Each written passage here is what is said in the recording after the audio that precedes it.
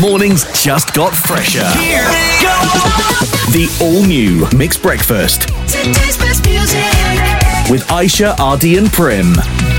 Mix FM. Happy Wednesday, y'all. Midweek, and we are celebrating the hustlers of Malaysia this entire week. So obviously, during the pandemic was tough on all of us. Some Malaysians really pushed on through though, really hustled to find other ways to make money or even how they survived these tough times. But it's not just other than the pandemic. We're also talking to those that diverted from the traditional way of making a living. Yes, exactly that. For example, the two that we have this morning, they were part of the corporate culture, the corporate world. Now no longer, because they are bakers.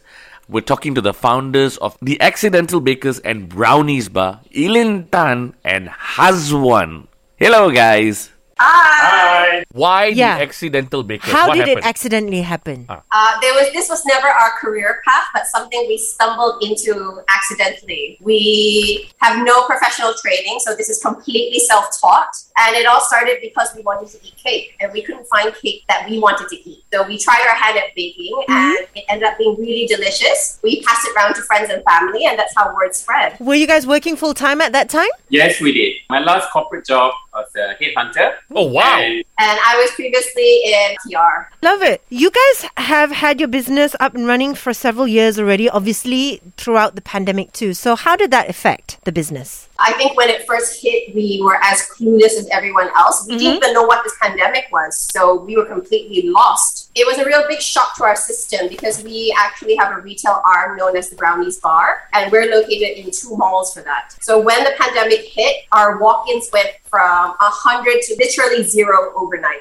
We now have nobody walking the malls. Nobody was coming up to buy things from us. At that point, deliveries and food and some online orders was not quite picking up yet. But that's where we sort of realized that that's what we wanted to do. We wanted to remind people to send love to their friends and family through food. And when you do so, think of us think of sending something sweet. So when you do, give us a call. We'll arrange that for you. Oh, nice. Okay. Well, with the start of this whole entire pandemic, right, we also realized that there were so many other baking businesses and platforms that were also set up. Yeah. But with all that, I can safely say that if 100 businesses opened up over the pandemic, 90 of them closed down. We saw during the pandemic, many people pivot and many people started baking, cooking. But what is that deciding factor that sets apart a home baker and a business baker or a micro business baker like yourselves? I think during COVID, everyone is baking, everyone is cooking because, it's tough and everyone wants to make money.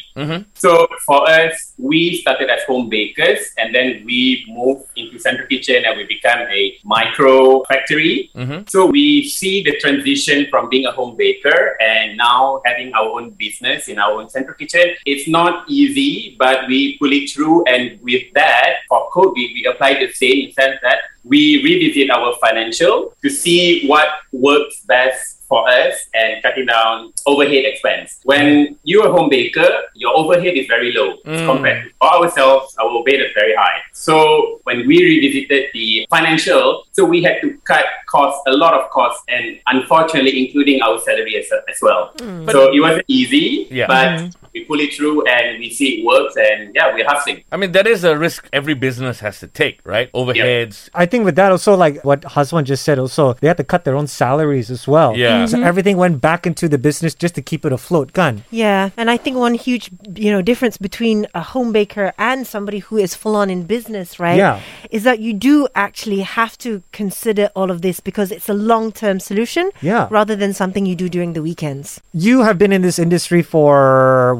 10 years plus already lah. Okay, you've seen the highs and lows. Pandemic was very new to you as well when it hit. If someone wants to start a food business, what are the first 3 steps they should take? The first 3 steps that you take, which we did it ourselves too. First of all, find a product that you really believe in and you love about it, you yourself. Because when you believe and love the product, you will make it until you break it. Yeah. It won't stop you from making it work. Second step is if you have a full-time job, don't quit yet. Come up with your own business, but do it as a part-time, just like what we did. That's Right. So that's number to 2. minimize the risk of your financial, and also you still have backup if the business did not work. The third one, don't do it alone. Find a partner that you can work with, and finding a partner is not easy, but that's when your connection from your friends or even family, then you see what works best, the good chemistry, and you work from there. Because if you work alone, it's actually not thinking outside the box, and it's hard to bounce ideas. Wow, such great advice. Thank you so man. much for that, Hazwan. Here's the thing though, like even though Aishah is super, super inspired by what you guys have been talking about for the past 10 minutes, right? Aishah also has a very short fuse. Huh? So like if someone goes and complains about her food, she will get Finish. triggered. Oh, You know what I mean? Yes, those annoying people. Yeah. you see? So we need your help. Okay, we got this little game and we call it Karen 101. Yes, because there are many Karens out there, and I'm sure you guys have dealt with a few. Oh, we know. Oh, great. There we go. So we're going to put you in the hot seat and for you to deal with the 3 Karens here. Karen Prem, Karen Ardi, Karen Aishah. Excuse me? We're here to play a little game right now because I think with any industry, any kind of business you want to set up right, customer service is by far a skill that you need to learn, and sometimes you learn it through experience. Oh, yep. We are going to play a game called Karen 101 to see how you will handle very normal situations presented by the Karens of the world. I feel really bad every time we Why? catch out Karens, but then it's an in thing, right? It is. But if your name is really Karen and you're not a Karen, then Good for you. good for you lah. Karen situation number 1. Excuse me. Eating chewing gum. Can I speak to your manager? Oh, this is my favorite. Ooh. So we've actually got a retail store, and time to time, although we've got a fabulous team that takes care of it, we do drop by once in a while. And when these situations arise, usually I'm like, yeah, but I'm the owner. Oh!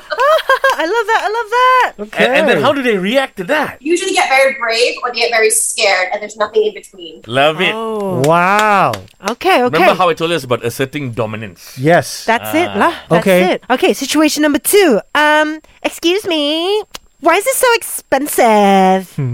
How would you react? Hi, ma'am. Yes, we feel you, but unfortunately, the raw materials and ingredients, the price has increased, and we just have to increase our price as well. But we do believe that our prices are competitive as compared to other competitors out there. I like that. Wow. A well-rehearsed answer. But in your mind, it's like, it's not us who is extra. It's you who's basic. Exactly. And I Exactly. can If guarantee... only you say that. I know, right? And I can guarantee Hazwan got that line from the PR specialist, Ee-Lyn. Yeah. Hey, as a headhunter, so you gotta know your words. Okay, final situation. I'm sure you guys get this all the time. Excuse me, can I get a discount? Why don't you try, we've got a couple of promotions today. Why don't you try one of these instead? We've currently got one where if you buy 3 pieces, the 4th piece is only 1 ringgit. Phew, that's how professionals handle Karens. Well Nice. done, you guys. Or alternatively, you can use the discount code Karen10.